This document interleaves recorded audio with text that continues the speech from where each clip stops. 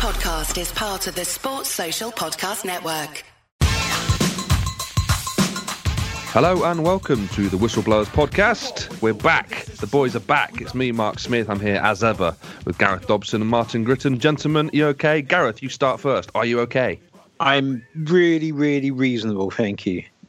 Okay, that's good. We got a little sort of a sneak peek of you, didn't we? Because when we started this chat on Skype, you'd accidentally pressed the video button, hadn't you? So we got to look at your face for the first time in months. Slightly concerning for everyone, especially when I'm wearing my my fancy England cricket top to celebrate their sporting excellence once more. Yeah, good bit of timing. Lovely bit of timing. Martin, we didn't get to see you though. We just can just hear your voice. I'm assuming my usual top. Big Tuesday energy, Mark. I bring it. I'm just bringing it. So you bring it. You always bring it. You bring it for most of the show. Then there is always one part where you're not really listening. Absolutely. But listen, we are going out slightly later in the week than we normally do. Normally go out on a Monday. We're going out on a Tuesday today. And as a result, I think the weekend just gone seems like so long ago. It'd be mad to do too much in-depth review of that. So instead, I think we'll do more of a look ahead, shall we, to the weekend games coming up. And the first game of the weekend, Friday night, and I do like these Friday night games, it's a pretty boring Wolves team against a damn exciting Leeds United side. Gareth, talk to me about Leeds United. The game against Arsenal last time out was sort of mad. How do you see this one going for them? It was a strange one. I mean, Arsenal both deserved winners, but at some point it felt like it could have been 5-5. I mean, Leeds, I can't believe I'm saying this because I definitely have those last 20 years of opprobrium, but they are definitely one of my favourite teams to watch this year. I think they've probably stacked up more interesting games, competitions games to watch than pretty much anyone else in the Premier League this year. Yeah. And it should probably be a good antidote, I think, to a Wolves team, which is pretty staid. I do appreciate that, Nuno has decided that the best way to approach things without their best player is to kind of be as tight as possible early in games and then try to open it up. But it's I think I'd definitely take a Leeds game over one of theirs in general. Well, this is Beauty and the Beast, isn't it?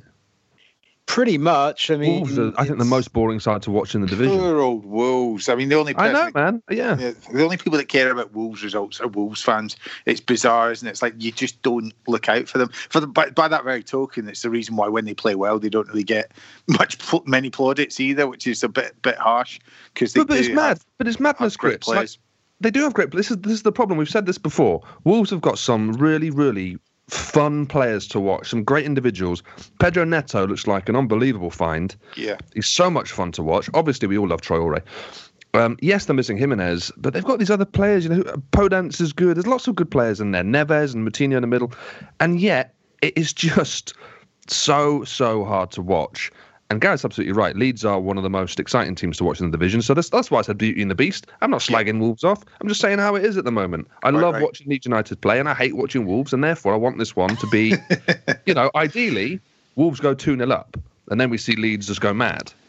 I take that. And I think, everyone loves Bielsa and so forth, but what he should get a lot of credit for, I think, is shuffling this team. They've been riddled with injuries, especially across the back line this year.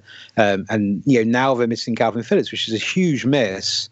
Yeah. And what he's gone and he's identified that old Pascal Struijk is actually the man to do the role in midfield, and he's had such an impact in the last two games. He could have scored a hat trick against Crystal Palace on Monday. Yeah. And then, obviously, goes and scores that thumping header. And I do like the way that they have these, interchangeable personnel. Struijk was actually, signed as a centre back, and he's pushing up, and it's great. And then, Bamford, I know we've touched on him, but at some point he's got to be worth consideration. When you start talking PFA teams of the year, I mean, how many strikers are ahead of him really in terms of how impactful a season he's? There's not many. There really isn't many. I'd say you'd probably better off judging Bamford against other players at a similar level, and by that I mean not much Premier League experience. So I'm looking at someone like Watkins, yeah, absolutely. That was the player I was thinking of. But also someone like Dominic Calvert-Lewin, who, all right, he's been around the division a little bit longer, but he is a young player. And I think if you're ranking alongside those guys, particularly from an England point of view, I think he's in the middle of the pack there. But it's not to say he's not been unbelievable, because he's one of those players that's been completely written off and has come through the other end and looks great. And also, by the way, gives a great interview. Yes, he does. Yes, he speaks well, doesn't he? And you can see they like Sky or whoever is covering the game has now clearly specifically asked for him for the last few games because they love his insight, and he's, it's not all just because a footballer is eloquent doesn't mean that they're clever or interesting or funny, but he is both, and he does defy a certain stereotype about that sort of monosyllabic and social media drilled player. He is quite open, and he seems happy to engage in the interview's questions, and he's always smiling and laughing again. And you realise you don't really see that. He'd always kind of drop in a nice sort of tidbit from the training ground. So he'll always give you something. Give you something. He knows what he's doing, man. He's a smart guy. And you're right. Like when he's on the Monday night games, and it's Carragher and Neville in the studio, it always feels very easy. It never feels forced.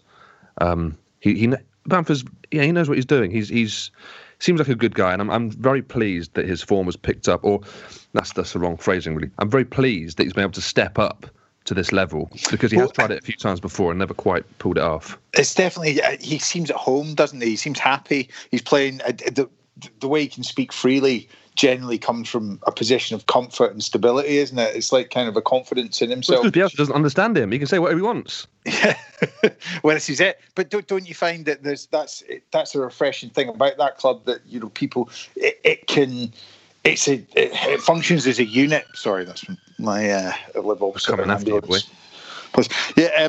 It functions as a unit, but a unit of individuals. Do you know what I mean? They're all very kind of independent players that kind of coming together as a team. I think there's shades of Sheringham about him as well. I think he's a player that will get better as he gets older. I just think that sort of, the more games you have in the Premier League, it's not to be sniffed at. You come out of that. If you can play 200 or 300 games in the Premier League, you have a comfort and an understanding of that league that really adds value in the 30 to 35 range. Also, what is in Bamford's favour is that he's not a player who relies on his physical attributes, right? He's not lightning quick. He's not hugely strong and powerful. He's someone who he's quite slight, but has such a great football brain and great execution that when he gets to 34, 35, it's not necessarily a big deal if he loses another yard of pace. So he could go. He could go for a lot longer. Let's talk about. If he was Dutch, if he was Dutch, we compare him to Bergkamp. Do you know what I mean? If you put him from a different country, it brings different attributes. Sorry for shouting across you. Yeah, absolutely right. Gareth, let's go back to Bielsa. A good friend of mine who's a big Leeds fan, and he said something about 6 months ago. He was like, "Well, it just shows you," he said, "it shows you how easy it is if you're a Championship club just to get a great manager in." And that's it. Just get a great manager in, and that'll be the job done. But that surely is forgetting the fact that when they brought Bielsa in, it wasn't a given that they were going to go up. I think the general consensus at the time was this is going to go one of two ways: either League One, or what's happened now, Premier League. Because it's never that cut and dried, is it? But what Bielsa's done, come in and done this unbelievable job. It's an amazing blueprint for clubs, but it was still quite a risk, wasn't it, when he first came in? Yes, I mean, bringing on Bielsa as it specifically was definitely a risk, because he hadn't succeeded for his last couple of jobs, and he was much more of a name and an intriguing idea. He beloved by sports writers. I don't know how well known outside of that sort of element of the media he really was in the general public. I don't know how many people really followed. He's like a comedian's comedian. Yeah, perfectly put. You could say for Leeds, they only had so much to lose because they've been trying and failing to get promoted for so long, and it was just another roll of the dice.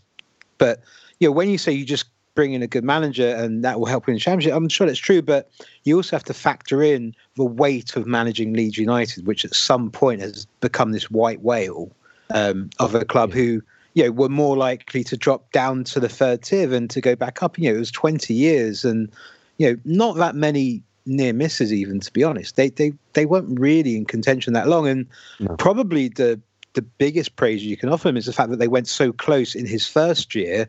And a lot of times, clubs do not recover from that. It takes a while. The next season is, there's a hangover and it's not quite working the same way. But he doubled down and, they absolutely flew. And even when we went into lockdown and people were like, oh, wait till they come back, they're not going to be in any shape. And, they're going to be dogged by it. But, they just wrap things up in an incredibly efficient way. So, definitely. Bringing him on board, the short answer was brilliant. And he's probably had a bigger influence on the promoted club than maybe any others I can remember since Wolves, certainly. Yeah. Grits, is Bielsa the sort of manager you'd have thrived under? I think he would have cast me aside quite quickly. To be honest, it's an interesting one. It's certainly something that you buy into because what's interesting is Luke Ayling, at the end of my career, I played with Luke at Yeovil, and he'd just come down from Arsenal. Young lad, kind of just finding himself, kind of in terms of what sort of player he was going to be. But his work rate and his application, his attitude. When you see players like that have been at clubs like Arsenal and they come down and they just have this innate kind of work rate and ethos, but sometimes they're a little bit damaged, either by rejection or whatever. And he had this. He applied himself and kind of worked his way up. And when you see the fruits of his labour, there was a piece on Football Focus on Saturday because the Arsenal connection, and then playing against him. So I was a little bit sorry for him when they took a thumping in the first half. But at the same time, just how far he's come. And it typifies, and the reason why he's got the armband is he typifies the Bielsa sort of mentality. And that's why I would certainly love to have played for a manager like that. I don't know whether... it's not reciprocated. Well, to be honest, if you put a GPS on me, you would not be impressed by the output. But let's just move on. You know what? I saw one of your goals the other day. I think you might have retweeted it or something onto Twitter, and it was I'm not sure who it was against or what, but it was for Torquay. And your first touch, Grits, was unbelievable. Unbelievable first touch. Rounded the keeper, slotted at home. Deceptively slow with a lovely first touch. That's what they always say. Yeah. But yeah. Good stuff. I do wonder, Gareth, if Bielsa, being what he is, being a favourite amongst sports journalists and writers and other managers, if he gets away with it a little bit sometimes, because we all know the 6-2 against United, everyone praised him for not changing his system. Similarly against Arsenal, 4-0 down, didn't change it, got back into the game. So it can work both ways. But I can't think of any other managers who would get praised for not changing their system halfway through a beating. Yeah, he got completely Hasenhüttled. It was just an unfortunate new verb I'm bringing into the lexicon. But I like it. It is. They've had some beatings, and there are points this year where naive is a very overused and cliched word in football punditry, but they do. They either look somewhere between naive or even simply just outmatched. But then perhaps they'll turn around and say, well, we're 11th in the table. We've got 32 points. We're essentially safe already. Yeah, and therefore we'll take the lickings versus all the times in which this approach does go well. And also, it's important to remember that we should judge them against other promoted sides, not against sides that are stalwarts of the division. And if you judge it that way, they're way, way, way ahead. They're brilliant. Yeah, they're brilliant. I also think that they have the biggest variety of results. Like, you don't know what you're going to get from these, but what they do is learn each time. So those young players that have come into the league, they're going up against guys that are pedigree, and these are championship players that are playing above their level. So they're trying to work out how to maintain that. So you're looking at a team that's evolving. And I don't know if you could say that about Arsenal. I think Arsenal finally kind of that was what you would expect from some of those players. And let's talk about. Sorry, go on, Gareth. Quickly, what's most fun about Leeds is that now they are the 5th highest scorers in the division, and also have conceded the 3rd most goals. That's Kevin Keegan. That is what I want. That's exactly data points. Have you been researching or what? This is ridiculous. Got to give Leeds some love. Yeah, no, that's fair enough. We've mentioned Arsenal a few times there because of the 4-2 at the weekend. Arsenal are at home to Man City on Sunday, part of Super Sunday. Yes, Arsenal are better than they were, but can you see anybody really taking points off City at this moment in time, where they're on this run, where they can afford to drop Ruben Dias, bring in Laporte, who hasn't played for 20 years, and look as solid as they did. Gareth, what do you reckon? The only thing that is possibly going for Arsenal is Manchester City have their midweek game coming up against Everton, who are obviously a very strange kettle of fish. But and so Arteta can have a bit of time to put in some extra tactics. And he's had a couple of good games against City. Obviously, he won the cup against them, but ultimately, I would still say they would be long odds to get a win. I mean, Man City didn't break sweat at the weekend. They absolutely swatted aside. Admittedly, a pretty outsourced Spurs team, but they make things look very simple right now. And I mean, one thing maybe is whether the all-dominating obsession for the Champions League kicks in the next few weeks. Obviously, we're returning to that this week. Man City, I think, play their game next week, so that has obviously been a huge distraction for the club, and or if not distraction, a diversion of resources and focus. So possibly they might have a few wobbles the next few weeks, but I mean, I'm not even sure of that. I do think essentially their second team can still knock most first teams for 6. But these narratives change so quickly, because it's only 6-7 weeks ago where we all probably still thought Liverpool were going to win the league. Yeah. That United might put in a proper title challenge, although that was, some of us were more cynical about that than others. And Man City really weren't that close to being, certainly not a great Man City side compared to the last few seasons. And now we're saying Man City are going to win everything. They look, they just look perfect. They look like the perfect unit for the Premier League and the FA Cup, whatever. Is it just a case that it's actually not that competitive this year again, and the league isn't that strong, and there's no one really there to challenge Man City? Grits, what do you think? Oh, that's interesting. I think COVID has had an impact in obviously the movement of players. Pronouncing it COVID, are we? Whatever, it's had an impact in terms of the movement of players.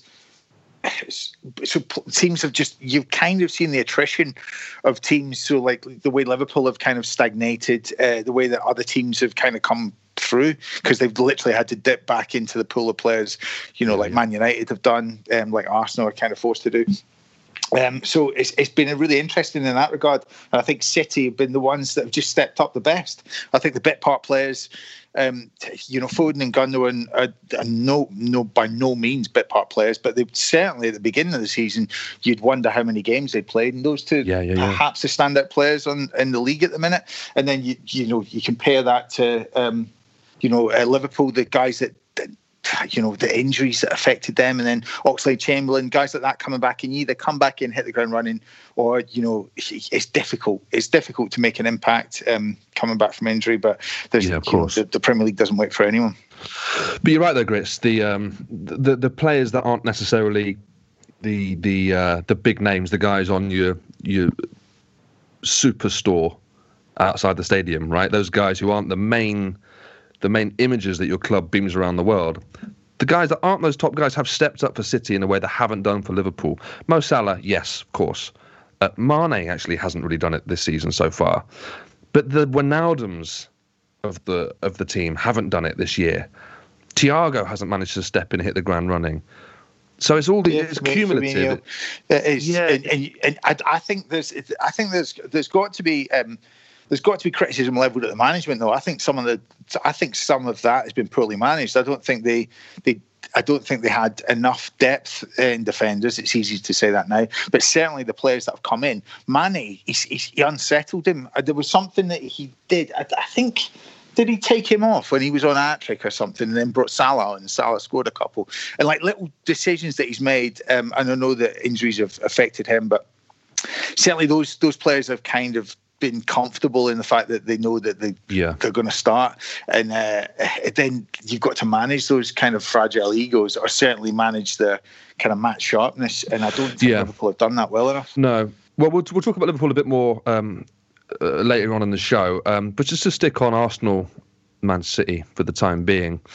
We said a few weeks ago that Arsenal, once they decided to start blooding the young players, which seemed like it was actually a choice that was forced upon Arteta, given how badly everyone else was doing.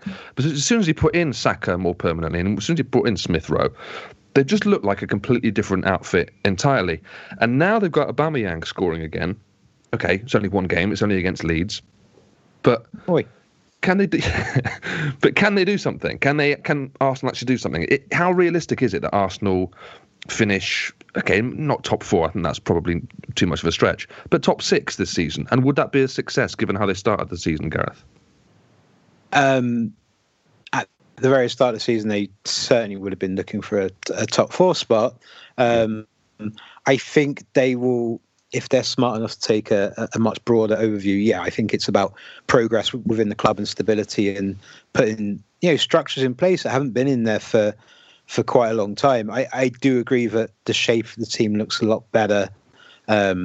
He's Arteta is somewhere between fortunate and very smart to have found a combination, and also players who are on form. I think what you saw on Sunday was just players who were playing very well and playing with confidence, and that fed into Aubameyang, and also he's playing centrally in his preferred role, and also once again Lacazette was benched, and it does seem to be that it's only one of those playing at any one time that really optimizes the situation. And now finally they have the players that they can say, we don't have to play both of you because we've got other great players for those positions, so we can essentially play the right formation with the right collection of players. And Saka and Smith Rowe are a core to that. And also confidence is definitely a thing, because other players who really weren't featuring or playing particularly well, like Danny Ceballos, Danny Chips, Ceballos,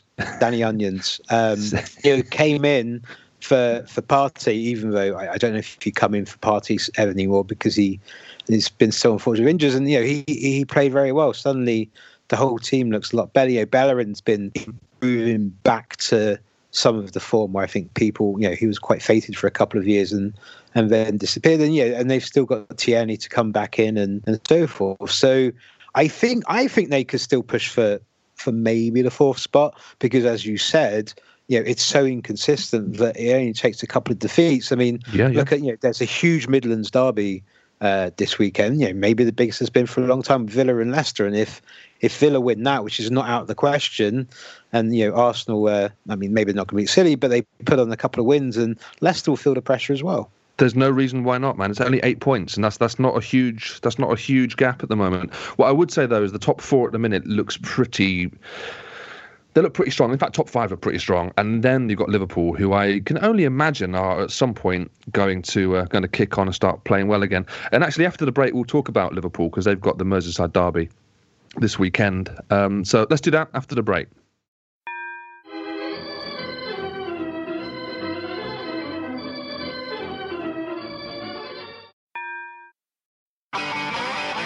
If you want an e-bike that doesn't look like it's made for the shopping precinct, something that's less Mr. Bean and more Steve McQueen, check out the range of bikes from London-based Cooler King. From dope 250-watt city bikes to Harley Bobber-inspired 750-watt beasts that can tear your face off while leaving your smile intact. Cooler Kings are made in limited numbers, yet highly affordable. Check them out now on the web at cooler.bike or find them on Instagram with hashtag CoolerKingBike. Cooler.bike. E-bikes that are cool AF. Welcome back to the Whistleblowers podcast. How was your break there, Grits? Yeah, it was great, mate. Sorry, just coming back. Unbelievable. Unbelievable. Every week there's a moment you just switch off. This is why, Martin, I live opposite Premier League level. I live opposite an ambulance station, mate. I'm having to mute every time between bouts of my speech. So therefore, I'm a little bit sluggish getting to the mute button. You cannot That's all switch it off. is. 90 minutes. You've got to stay switched on, Grit. That's what my name means in Spanish. Switch off, Gritton. Switch off, Gritton. Listen, I teased it before the break, so let's be professional for once on our goddamn live showy. Liverpool versus Everton. I feel like the last couple of years we've always said, this is the big one, this is the biggest Merseyside derby for a while. This one really feels like it, though, doesn't it? Grits, I imagine you'll be watching this. I can't call this one. I've got no idea what's going to happen. I can't even envisage it. Talk me through what's going to happen. Well, it's the time that Everton will go in and feel really confident about playing against Liverpool, and that's a good thing. I fancy the chance. Yeah, a rare thing. But they've got players that are playing without fear at the minute, which is great. They had a couple of match winners in their team over the last couple of years, but now they feel I feel they're more cohesive unit, and there's merit in whenever you can progress someone from the youth team. There's just a feel good factor about players like Calvert-Lewin coming through, isn't there? There is. I don't know if he's going to be playing now. I mean, he is injured at the moment. Yeah. It looks like he is ruled out of the game midweek as well against City. So whether they can get him back or not, I don't know. But they will miss him because he has been fantastic. I know we mentioned him earlier on alongside Watkins and Bamford, but he has been a real shining light this season for Everton. And it actually feels like he probably is number 2 in line to Harry Kane for England now. Gareth, if they don't have Calvert-Lewin, do you think that's a huge weight off the shoulders for the Liverpool back 4, back 2, whoever you want to call it? I mean, possibly. This is a team who went and lost to Fulham a few days ago. Everton, maybe of all the teams in the league, have an amazing ability to piss on their own chips. Mm-hmm. The moment that it's going, this year, the moment they string a couple of wins, they go and beat Spurs 5-4 in the cup. Everyone's like, they're so exciting. Maybe this is their year.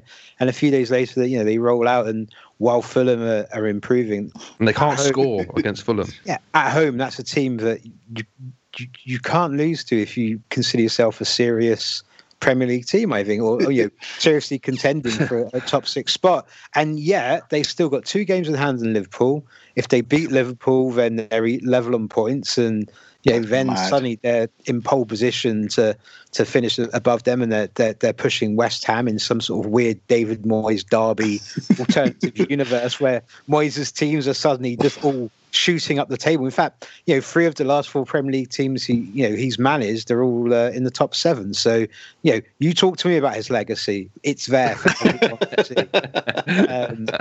But I just don't know. It's you would hope that Ancelotti will find the right game plan, and even without DCL even, they've got enough players, and Josh King came on and had a reasonable 20 minutes against Fulham. I think it was a big surprise that he didn't start. So if he does well against City, and I really like him as a player, Josh King. Yeah, he's very rangy, and he's got a lot going for him. Yeah, Everton are tough though. Sorry, mate. I was just going to say about King. He's had a tough season, though, hasn't he? I mean, last couple of seasons not playing a lot with injuries and various other things. But I think he could be a really good signing. Strikers, you can take a punt on them, because if he catches fire and puts a couple of goals in, who knows? Yeah, that's right. He's also one of those players. He's a striker who offers you something other than goals as well. So even if he's not scoring, his running is good. His channel work is great. He's a nuisance. Yeah, he is. Everton, though, Grits, talk me through this. So they go and get a great result.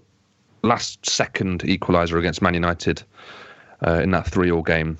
Yeah. And then to follow it up with that loss to Fulham. It must just feel like that United result doesn't mean anything. The only way that result means anything is if you go and back it up with Fulham at home. And that's what's so frustrating. That is the difference. But let's not. I mean, this is the weirdest of all seasons. I mean, when did Villa beat Liverpool 7-2? I mean, I can't even remember when that was. Listen, anything's possible. Also, Gareth made a point there. Fulham are to be given a little bit more credit. They probably catch you on the hop. After you've dragged yourself back into a game at United, you're like, phew, you go out on the pitch and then Fulham hit you. They come at you because that's how they play. They don't try and nick it. They're not like West Brom and they will come at you and they will score goals. So I really like them. I think they're great, and it will be sad to see them go down, but that team will come straight back up because they're a very, very good team. But as far as Everton goes, you're right, inconsistencies, but who can we not level that at this season? No, that's absolutely fair. Well, Man City.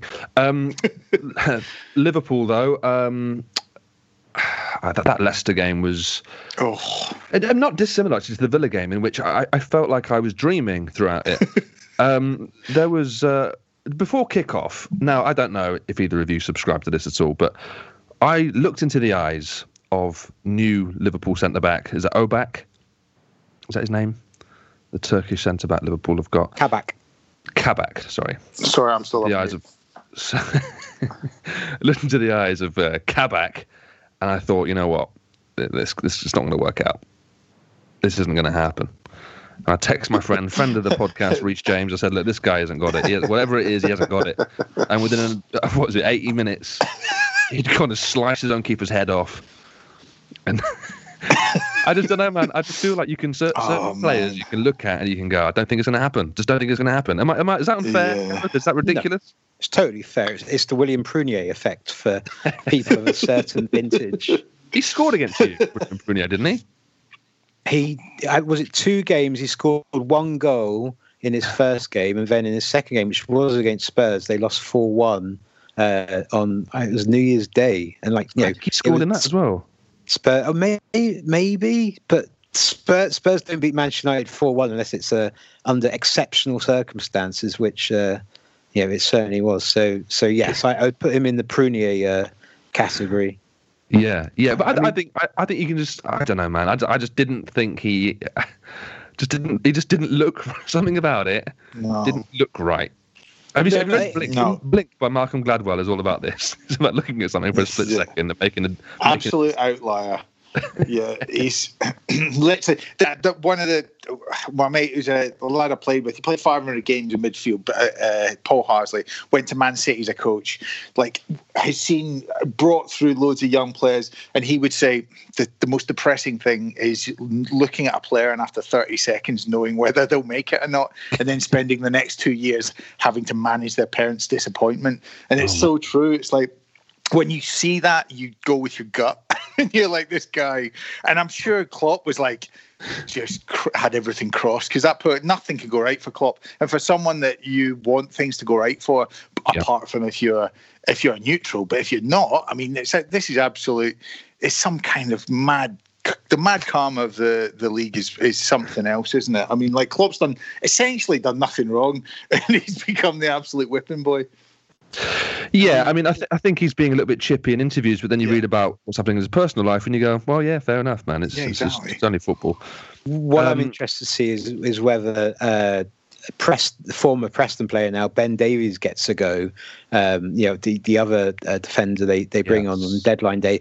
And I just keep thinking of, there's that fairly famous scene in the Batman film with Heath Ledger as the Joker, where he snaps the pool cue in half and hands one end to each to 2 different people, and he's like, tryouts. And essentially that's what being in the Liverpool back 4 is like at this point in time.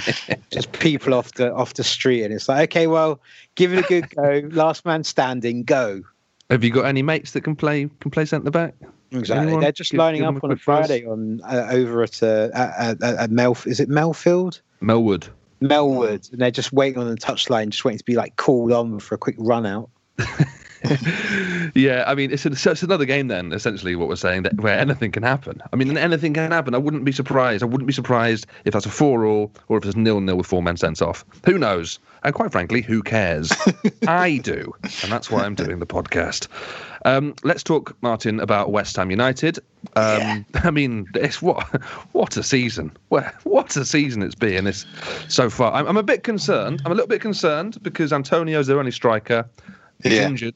He's often injured, and they let Sebastian Haller go to Ajax. So I'm a bit concerned about that. But apart from that, I think West Ham just look phenomenal. They're a team you know well. What have you made of them the last few weeks, and how do you see them getting on at the weekend? We're dusting off the Champions League disc, ready to be played pre-match next season. It's been brilliant, and it's very indicative of Moyes, that kind of when you went back there was kind of a collective, really, there's a little bit of a kind of underwhelming sense of, what can you expect from this West Ham team? And they've exceeded expectations. Also, just the fact they're such a solid unit.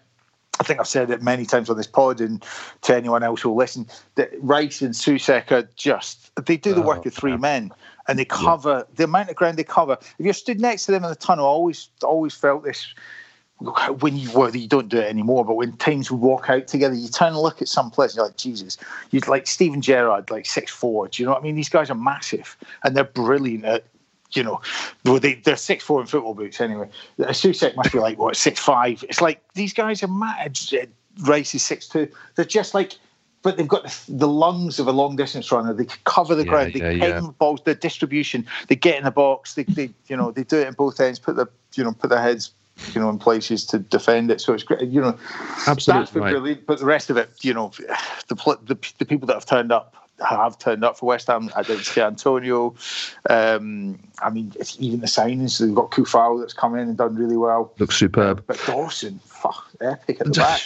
Unbelievable. Let's not forget, it's a matter of months ago when Moyes came back in and when they let Diangana go on a permanent to West Brom.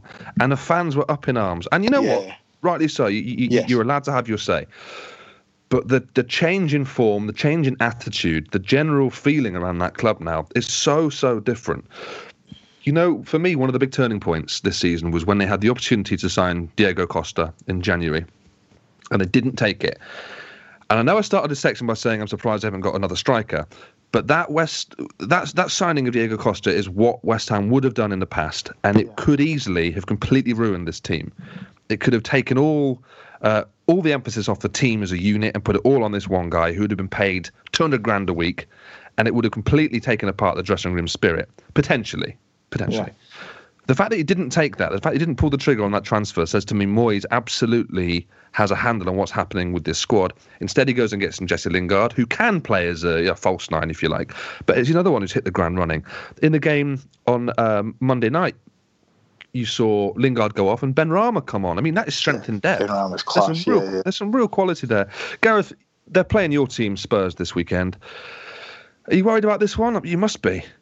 Yeah, very much. I mean, this is, I think, the game, at home, West Ham, this is the game that West Ham fans get up for above all others in their calendar. They have, they have a special place in their heart for Spurs, and they pulled out a lot of good results, case. And let's just not forget, being 3-0 down with less than 10 minutes left and pulling out a 3-3 this year. But I don't know whether playing in obviously a fanless stadium will change that. But West Ham do seem to turn up particularly against Spurs. So I would probably, I'm sure, but it's reflected in the table, certainly in the form guide, that West Ham are the favourites, and I wouldn't be surprised if they win this. Because they are a very focused team. We're now at a point where Jose Mourinho is chopping and changing his team. He suddenly seems very uncertain about what his best side is. Whereas with Moyes, he knows what his best team is. It now pretty much picks itself, or certainly does with Antonio out, and it means that he can bring in Lingard without too much consideration. And like you're saying, when it's going for you, because Lingard could have also been a disastrous signing. He could have been a player come in with a big reputation who's not done very much for a couple of years and sat around and stunk out the joint. But instead, he looks like this, dynamic and exciting personality. And one of the fun things about Lingard, especially England fans in the World Cup, he seemed genuinely overjoyed to be playing football and be playing well. He seems like a very bright and lively character. And I'm surprised if you don't play very much for 2 years, that kind of disappears, and it looked like that spark had gone out at United, and but it seems to be automatically back. I mean, on the weekend, he was politely arguing with his captain Rice because he was so desperate to score another goal and so desperate to take that penalty. And that's what you do when you're brimming with confidence and you're so sure you're going to score that you're happy to say this is mine, even though he's been at the club for 10 minutes. Yeah. No, it's a good sort of arrogance to have, I think, if you're chasing, a top position in the league, certainly. You mentioned Rice there. I want to talk about defensive midfielders for a moment. There's a few clubs, big clubs, no disrespect to West Ham, but bigger clubs than West Ham who will probably be looking to add a defensive midfielder to their team, maybe this summer, certainly soon.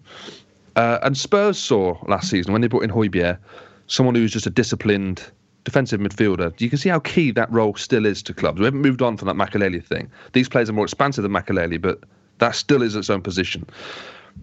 Now, who's the best defensive midfielder that's sort of under the radar, not at a top club at the moment? Because Declan Rice has got to be in that conversation. For me, Bissouma at Brighton would be in there. And I know Leicester are top 4, but Wilfred Ndidi, I think, is unbelievable. Class. Yeah. You perked up there, Grits, about Ndidi. Why do you like Ndidi so much? Yeah, no, I think he's such a key player for them. It's interesting. Leicester, again, another force of nature when they're playing well. But it's incredible how different they look without Ndidi and Vardy as options, and they suffered from that recently, and their results suffered as a result. So I think he's been a big impact player for them, and very much fits the bill of under the radar defensive midfielder. Yeah, definitely. Gareth, who would you take potentially to go alongside Højbjerg? You know what Jose likes with his defensive midfielders. A double pivot that doesn't pivot. I agree. I think that those three you named are a good shout. I don't know, where would you put Souček? Is he? Would you say he's defensive midfielder or more of a sort of a marauding 8? I'd say more an 8, yeah, because he doesn't just pop up on set pieces. He seems to pop up all the time. There's 2 or 3 of them on the pitch. But yeah, I mean, Souček, you could argue it should be in that list. But greedy though, isn't it, if West Ham to have 2 of them? I don't think he's a sitter. I think they suffered. I remember when they tried to play him slightly deeper, and his game suffered, and West Ham had their worst 45 minutes of football. Who were they playing? I think they were at home, Villa. But they were absolutely dire for 45 minutes, and then changed it up at halftime and won the game. So actually, it's Fulham. The reason I sort of say it is that Man City, as good as they are, I think can strengthen in that position. I don't think Rodri is particularly brilliant.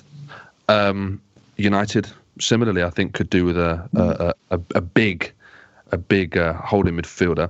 So I think there's going to be some movement this summer, and it's a position I'd absolutely love. And Liverpool will probably be looking at cycling out, like I said, players like Wijnaldum, even though he was Player of the Year last year, Henderson, he's come back down to earth, and he's moving on in the age groups as well. So even if it's a player just to give him more minutes, and I wonder if Milner's going to be there next year. I think he's, was he 400 years old and still fitter than anyone else at the club? But West Brom, he'll get another 200 games at West Brom. No, quite. Speaking of West Brom, a slight diversion, but still talking about defensive attributes. When I saw them against Manchester United this weekend, it was as if in the last 4 weeks the entire team has just grown 4 inches. I don't know whether this is some sort of Magic Allardyce thing, but they just suddenly looked huge. No, I'll tell you what it is. I know what it is. It's the long studs that Steven Gerrard wears, because it turns out Steven Gerrard's 6 foot, not 6'4". No, all right. Do you know where the heights are taken? The heights are taken at the start of your career, and they don't change, and they don't update your height. It's 15. He was probably that's probably his height at 17. He's about 6'2", at least. At least he's massive. I can't find anything to verify that. Well, that's fine, mate. You listen. Just either that or I was in the ditch. And it is undermeasured. They're all on that. West Brom are all on that brain tonic. The Astros, whatever. The Simpsons. Literally, Big Sam's brought him in, just going pump him up.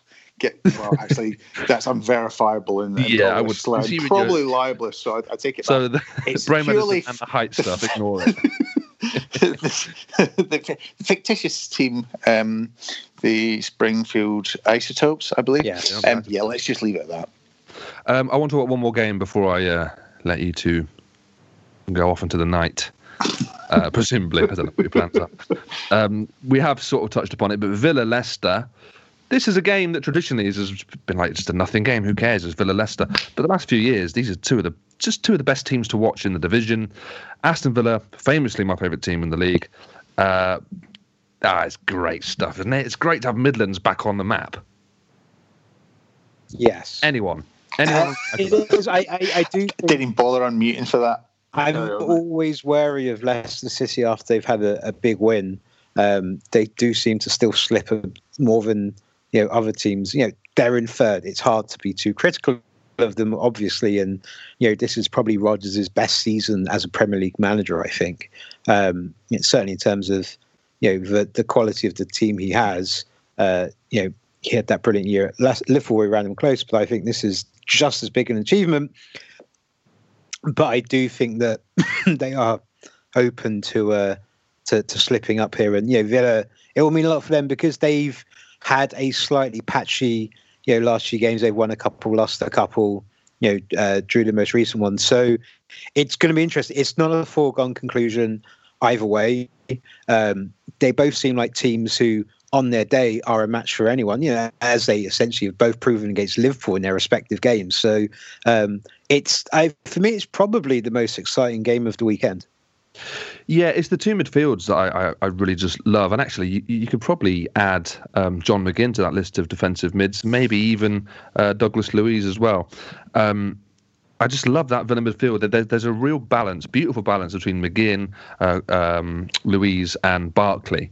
And on the other side, you've got Tielemans, who I think we all love, along with Ndidi. I just think it's one of those games where the old thing of midfield's where the battle is won. This is absolutely right in this occasion. This is two of the best centre midfields in the league coming together. It should be brilliant, and I don't know if there's a rivalry really between Villa and Leicester, because one's East Midlands, one is West. Who cares? But I definitely feel like the Midlands wants to have a club that is the club in the Premier League, and this season is I mean, Leicester are ahead of them at the moment and have been for the last few years, but it feels like the gap is closing. The Midlands could become Claret and Blue Grits. Well, listen, the most interesting matchup, I think, out of those two teams is Maddison v Grealish. The balance of those two match winners, very similar players. But in terms of their impact on the team and their importance to the team when they're scoring, I mean, obviously, they have different skill sets, but they're both playing really well this season. So it'll be a real interesting battle between those two. A humdinger. Right, I think we should wrap it up there, gentlemen. Thank you very much, as ever, for being on the show. Anything you want to plug, Gareth? Stay at home, stay safe, save lives. Okay, so that's the government's Gareth Dobson. Grits, anything you want to say? Just Mr. Burns Brain Tonic. Apparently you can get it on Amazon, so just invest in that. You can grow 4 inches. Yeah, well, I mean, Mark? I feel like what you're doing is you're trying to tell people to take mad medicine so you can watch them from your little bedroom window in the hospital opposite. That's what it feels like. You're peeping Tom of the hospital. Yeah. Okay. What's your schedule like this week, Mr. Smith? Yeah, what you up to, Smudger? Fuck all. Absolutely fuck all. Football 365 show going out on Thursday. That'll basically be it's a preview show. It's this, but you can see my face. And it's a lot shorter. Not my face. The face is the same size, but the show itself is a lot shorter. Right, let's go. Thanks, guys. We'll be back same time. Well, no, not same time, same place. We'll be back on Monday, I would imagine, with a review of all the stuff we've just talked about. So hopefully see you then. Cheers. Cheers. Bye. This is a Playback Media production. To listen to all our football podcasts, visit playbackmedia.co.uk. Sports Social Podcast Network.